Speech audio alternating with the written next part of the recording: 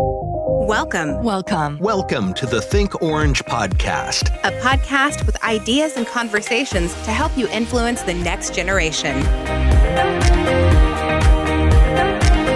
G'day everyone, my name is Dave and I get to welcome you back to the Think Orange podcast, where we want to encourage, inspire and resource you by giving you access to the speakers, the thought leaders and the experts who are rethinking and reimagining the way ministry can be done. And today is a real treat because we're joined by my good friend, New York Times bestselling author Jon Acuff to discuss being human and dealing with fear and negativity.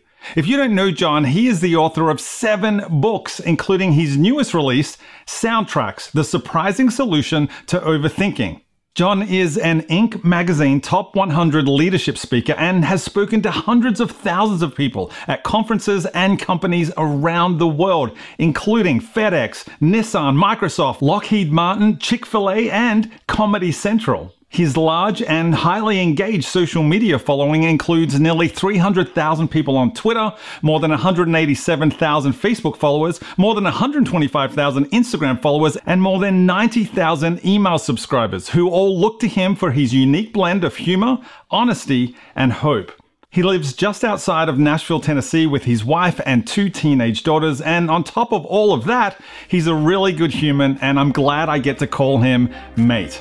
So let's join Reggie, Kristen, and Jon at the round table.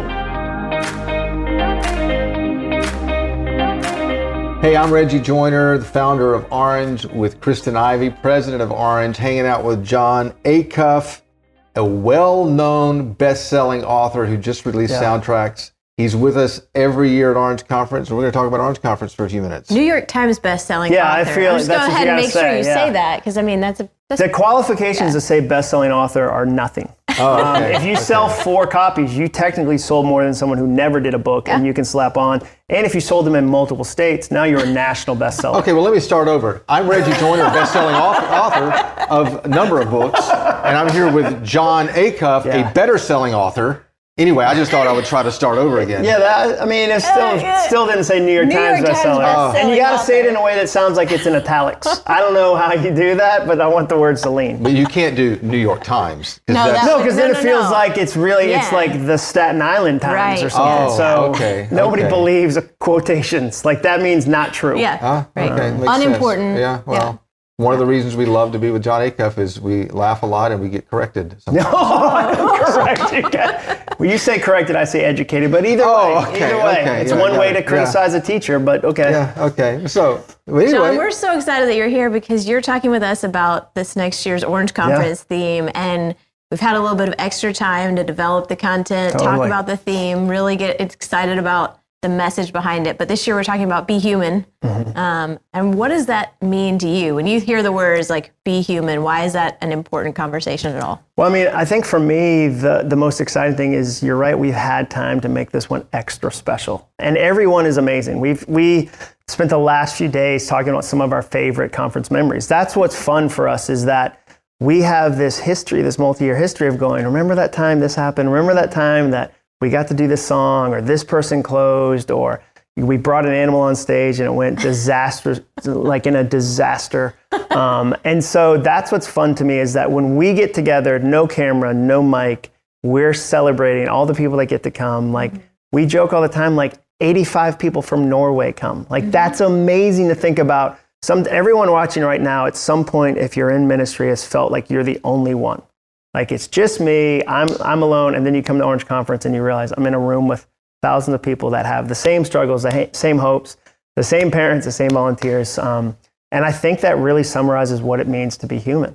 Is we've created a space where people get to show up, be themselves, be their best version of themselves, be challenged, be encouraged, and be human. And what we've said the last couple days is it almost feels like a return, a comeback. Like this feels like a comeback tour, because everyone wants to be human, and we've all been separated. We've all spent a lot of time behind screens, and screens do a lot of amazing things, but there's something magic that happens when you're in the same place with other people that are getting to be human too. Love that conversation. And I know today we're going to spend a lot of time creating and brainstorming around the ideas of Orange Conference 22 and Be Human. And yesterday we kind of started a conversation that was interesting. It was like, are you ready to be with humans again? Are you ready to think in terms of leading a generation of humans? But the idea of being more human or being human carries with it, right, a little bit of an idea of becoming more kind and more compassionate and more generous. So we're inviting leaders to show up to lead a generation in a different way, right? 100%. And what's interesting, something I've been saying this last year, is that crisis magnifies kindness. The little ways that you're human to your parents, to your volunteers, to your staff, to your community are worth 200 times what they were 2 years ago because we've all been so isolated. The story I tell is that I was on a trail run, and it was a big trail. I could be socially distanced, and somebody ran by me, an elderly gentleman. I had seen him the day before, but this time when I saw him, he gave me a double thumbs up. And that made my day. And 2 years ago, if some random person does this in the woods, I'm like, it's extravagant. I don't need both thumbs. One would have sufficed. But this time I told my wife about it when I got home. I'm telling you about it. Being seen mattered to me. So what's really exciting is that when you come to conference and you learn about, okay, what does it look like for me to be human to the people I work with, to the people I serve, it's worth 100 times what it was 2 years ago, 3 years ago, 4 years ago, because of the situation we've all just come through. And so it's always powerful to be human. I think it's especially powerful right now. Yeah, especially powerful right now in terms of the lack of proximity that we've had. And as we've had less and less proximity with other humans, there is something about that I think makes us a little more afraid, a little more angry. Maybe it's just me, I don't know, a little more skeptical. Yeah. There's cynicism that kicks in. And that over time starts to feel heavy and like something big that we're carrying. And it's incredible how quickly some of that starts to melt away again when we're in proximity with each other, when we have that closeness with other humans. It's kind of part of what this theme can, I guess, surface for us. Well, and we often live in a headline culture, not a human culture. So people and issues and ideas are reduced to headlines, and it's easy to hate a headline. It's hard to hate a human. I think we have a chance to lean into the human side of things. And you're right, when you're separated, something that my wife always says is that animosity grows in absence. And a really simple example of that is if you've ever sent somebody a text message and they're slow to respond, it's so tempting to tell a story about why they didn't respond. Did they misinterpret it? Are they mad? Should I use more exclamation points? If I use as many exclamations in these conversations as I did in text message, I would be screaming at you. But it's easy when you're separated to tell a story that might not be true versus I talked to them, we were in the same room, like, I know Kristen, I know Reggie. And so it changes things when you get to be human, and it fills in the pieces of a story that might not be true. And so in a time when we've told a lot of stories about each other that are untrue, to go back to the same space and go, okay, what are you really dealing with? What are you excited about? What's on the horizon for you as a church, as a ministry, as an individual? How can we support that? How can we lean into that? How can we slingshot each other? That's exciting. And I think that there's going to be a lot of people. Every year, the Orange Conference is a reunion. Every year, it feels like that. I've said that for years, that it's an 8,000 person family event because that's how Reggie leads. It feels like, I don't go to a lot of massive events where people are taking selfies with the people about to speak 30 seconds before they speak. Like that's part of one of the fun things about the event. And it's always felt like a family reunion, but I think this one's going to feel like a homecoming. Mm-hmm. And it's going to be people coming home to the idea that they get to be human again. Mm-hmm. And when they do, it'll change the ministry. You said yesterday, return to humanity. We're talking about church leaders and ministries all over the country.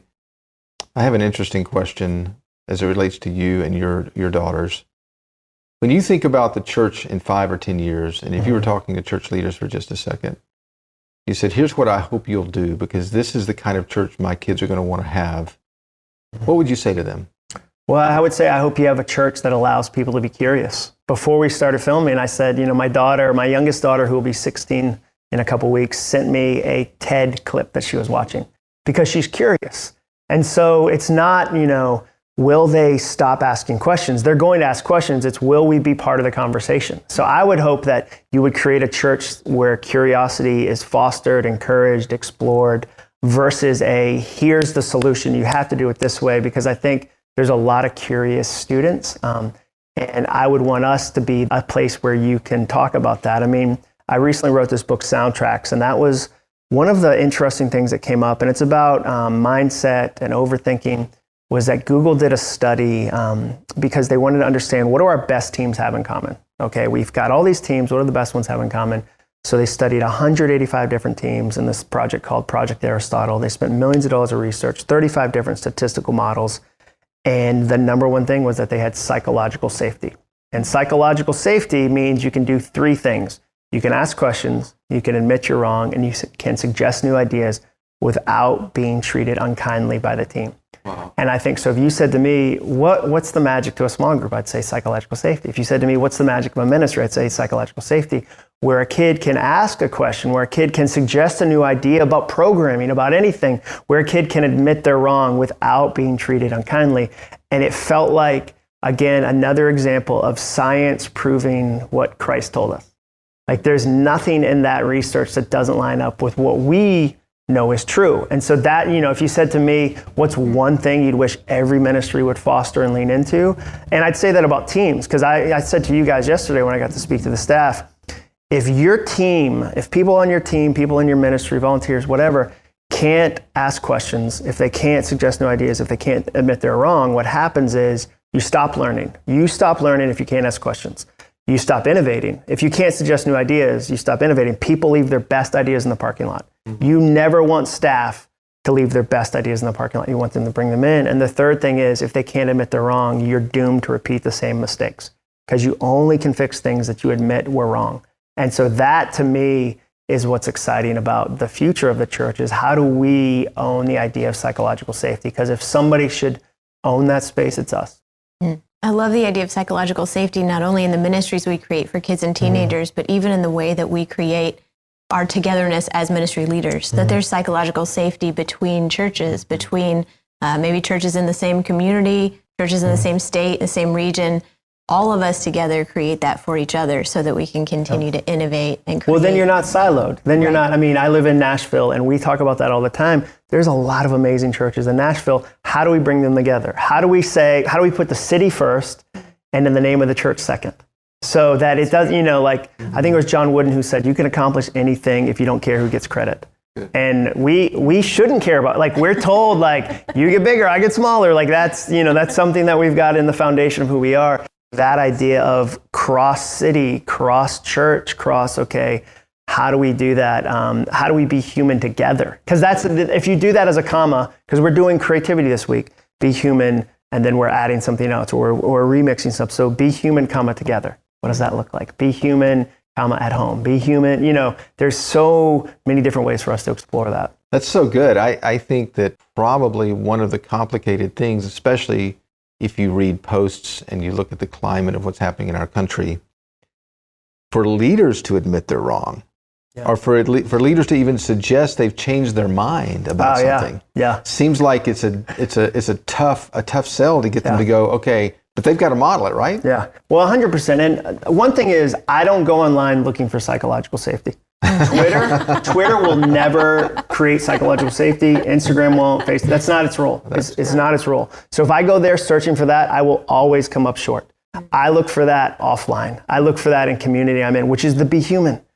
So many of us desire psychological safety, but when you go to the wrong place for it and you don't find it, sometimes you shut down. Where if you really can see it with somebody you're being human with, that's when you enjoy it. But as far as, we do live in a culture that doesn't want you to grow, in the sense of, if I admit I'm wrong, then I'm all wrong.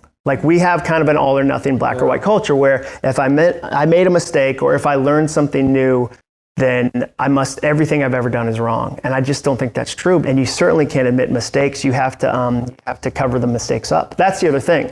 You deal with the mistake, you just cover it up, or you lean into it. We've all seen people try to, instead of admitting a lie, try to fix it with additional lies, and that never goes well. At the end of that experience, you never go, I'm glad I told 11 other lies to fix the first one. Every parent has had a kid lie once, and then you go, hey, I want to talk about this, and they go, oh no, that was, and then they tell this elaborate story, and you go, these are just additional lies. And so I think that the big thing, though, is that's why we need to be human, is that we can't have a lot of the things our heart is created for, we won't find online. We can only find them in real spaces with real people. I love the tension you're creating between what happens online, what happens offline, and how that kind of impacts our humanity, maybe in both spaces. One of the lessons that I think we've all kind of taken out of the last year and a half is, wow, digital reality is a part of our lived experience no matter what. Forever. Forever. Here forward, if we were, debating that before the last year and a half, I feel like the last year and a half said, oh, wait, it's here to stay. Yep. This is a part of our humanity now. So how can we be human online and offline? Well, I think it takes a number of steps. I mean, one is admitting the benefits of offline, because there are. I don't think it's this one's good, this one's bad. So there's great things that a Zoom event allows you to do. There's great things, for instance, I saw a lot of Q&A when I would do virtual events, because an introvert who isn't going to grab a mic in a Q&A in a live event can type a question in a chat. That's awesome. That opens up new conversations with new people. You can do polls. So I think part of it is admitting the good things for both of them, and then going, okay, well, where are the gaps? What can I do offline that I can't do online? What can I do online that I can't do offline? I mean, think about the number of people from around the world that can't make it to the arena, but can connect. And so I think that's really fun. So I think the first thing is you figure out the best parts of both. You figure out what's missing about both, and then you lean into that and say, okay, I won't go to this space for this because it's really not what it's good at. Or this is an offline thing, this is an online thing, and I'm going to figure out where to kind of really explore who I am in the right environment. John, our team is really excited about the release of Soundtracks and the impact the book is already making on teams, individuals, and the way it's actually changing how people see themselves, how they treat others, which fits in perfectly with Be Human and Orange Conference 22. Thanks for writing it. What was your goal in writing Soundtracks? I wanted to help people change the story they tell themselves about themselves. I told you guys, it's the story you'll hear more than any other, more than the gospel, more than Harry Potter, more than any book. The story you'll hear more than any other story is the story you tell yourself about yourself. You tell yourself that story thousands of times a day. And I think a lot of people have never known they have the power to change that story. And so what's really fun is when you realize, one, I have the power and the permission to say, okay, here's what I think about myself, my relationships, my family, my abilities. And that's a soundtrack. And a soundtrack is just a phrase I use for a repetitive thought. And so I'm challenging people to go, okay, what does it look like for me to notice those? And then do 3 really simple things. Retire the broken soundtracks, the ones that are getting in the way. Number 2, replace them with new soundtracks. And number 3, repeat the new ones so often they become as automatic as the old ones. And I love that exercise because we all have a lot of things we're carrying around, a lot of soundtracks. And on teams, what's interesting, all culture is on a team is just a collection of soundtracks people are listening to at the same time. And sometimes they're deliberate, but a lot of times they're accidental, or they've been built up over years, and maybe they were useful at one point, but they're no longer useful and you need to retire it. So for me, it's fun to see individuals discover the power of soundtracks, couples have soundtracks, families have soundtracks. One of our soundtracks for the Acuff family, and it's not a big one, but we never show up hungry. Like when we go on a road trip, when we go to see somebody, we don't show up hungry. What does that mean? It means we don't come in like a hot mess at 6 p.m. and demand dinner from somebody who's already hosting us for the night. If there is a dinner, great, but it's a micro soundtrack to a bigger conversation of we're considerate of others. So we'll stop an hour before we get there and eat dinner so we don't put that pressure on the family. And so it's one of those small things that we're teaching our kids. Think about other people. So it's a soundtrack we repeat. Okay, we don't show up hungry. We don't show up hungry. And it's something small. It's something easy. Another one that I teach people is fear gets a voice, not a vote. So you're going to have fear. Anytime you do something new or different or challenging, think about the numbers of changes people had to go through. I don't like when people say, be fearless, be fearless, be fearless. I don't think that's true. I don't think it's impossible because it usually means you're stuck and you're not trying new things. So I always say fear gets a voice. Deal with it, process it, admit it. But don't give it a vote. It doesn't get to sit at the table and bang the gavel and go, no. You have to stay the exact same ministry size. You don't get to ask volunteers to do fear doesn't have the gavel. Hope has the gavel. That's another soundtrack I say is fear comes free, hope takes work. You don't have to look for negativity. Negativity will find you. We've all had that moment where you're in the grocery store and something you failed at 4 years ago comes up and goes, hey, remember that stupid thing you said in that meeting and the parent was really mad at you? Yeah. I want to think about that while you're shopping for groceries. You go, where did that come from? Fear comes free, hope takes work. We have to do the work of going, okay, how do we take our thoughts captive? How do we focus on what's true and noble and beautiful? And so that's what's been really fun to see people get the concept and understand immediately, I can ask my kid about their soundtracks. I can ask my spouse. I can ask my team. And it ends up being a really sticky conversation, and it gives a tool, an actionable item that you can do to be human. That's what I love about our events that we get to do. You never walk away going, I don't know what to do next. There's always a series of next. I've never met somebody in the parking lot after an Orange conference where they go, there just wasn't enough content. There wasn't enough ideas. I don't know what to do next. One of the best parts, in my opinion, of an Orange conference is the drive home or the flight home. Because when you come with a team, it fast forwards relationships, and it fast forwards learning, and it fast forwards innovation. And so that's what I love when I get to help go, hey, here's how Soundtracks fits, or hey, here's how this other speaker's idea fits. And it sends people home back to their churches with real things that they can really do in real ministries.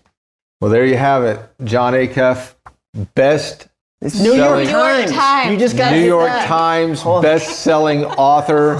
You want to go ahead and get Soundtracks to be ready for Orange Conference Be Human 22.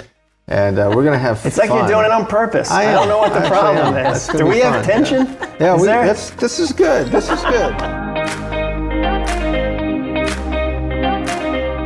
Now, my guess is that everyone watching or listening to this episode has a smile on their face, either because John made you laugh or because you're really excited about Orange Conference 2022. Tickets for Orange Conference will be on sale October 7th, and you can grab a copy of John's new book, Soundtracks, at the Think Orange store. Just head over to store.thinkorange.com. That website again is store.thinkorange.com. Well, thanks so much for listening or watching. My name is Dave Adamson, and remember, when you think next generation or church strategy, think Orange.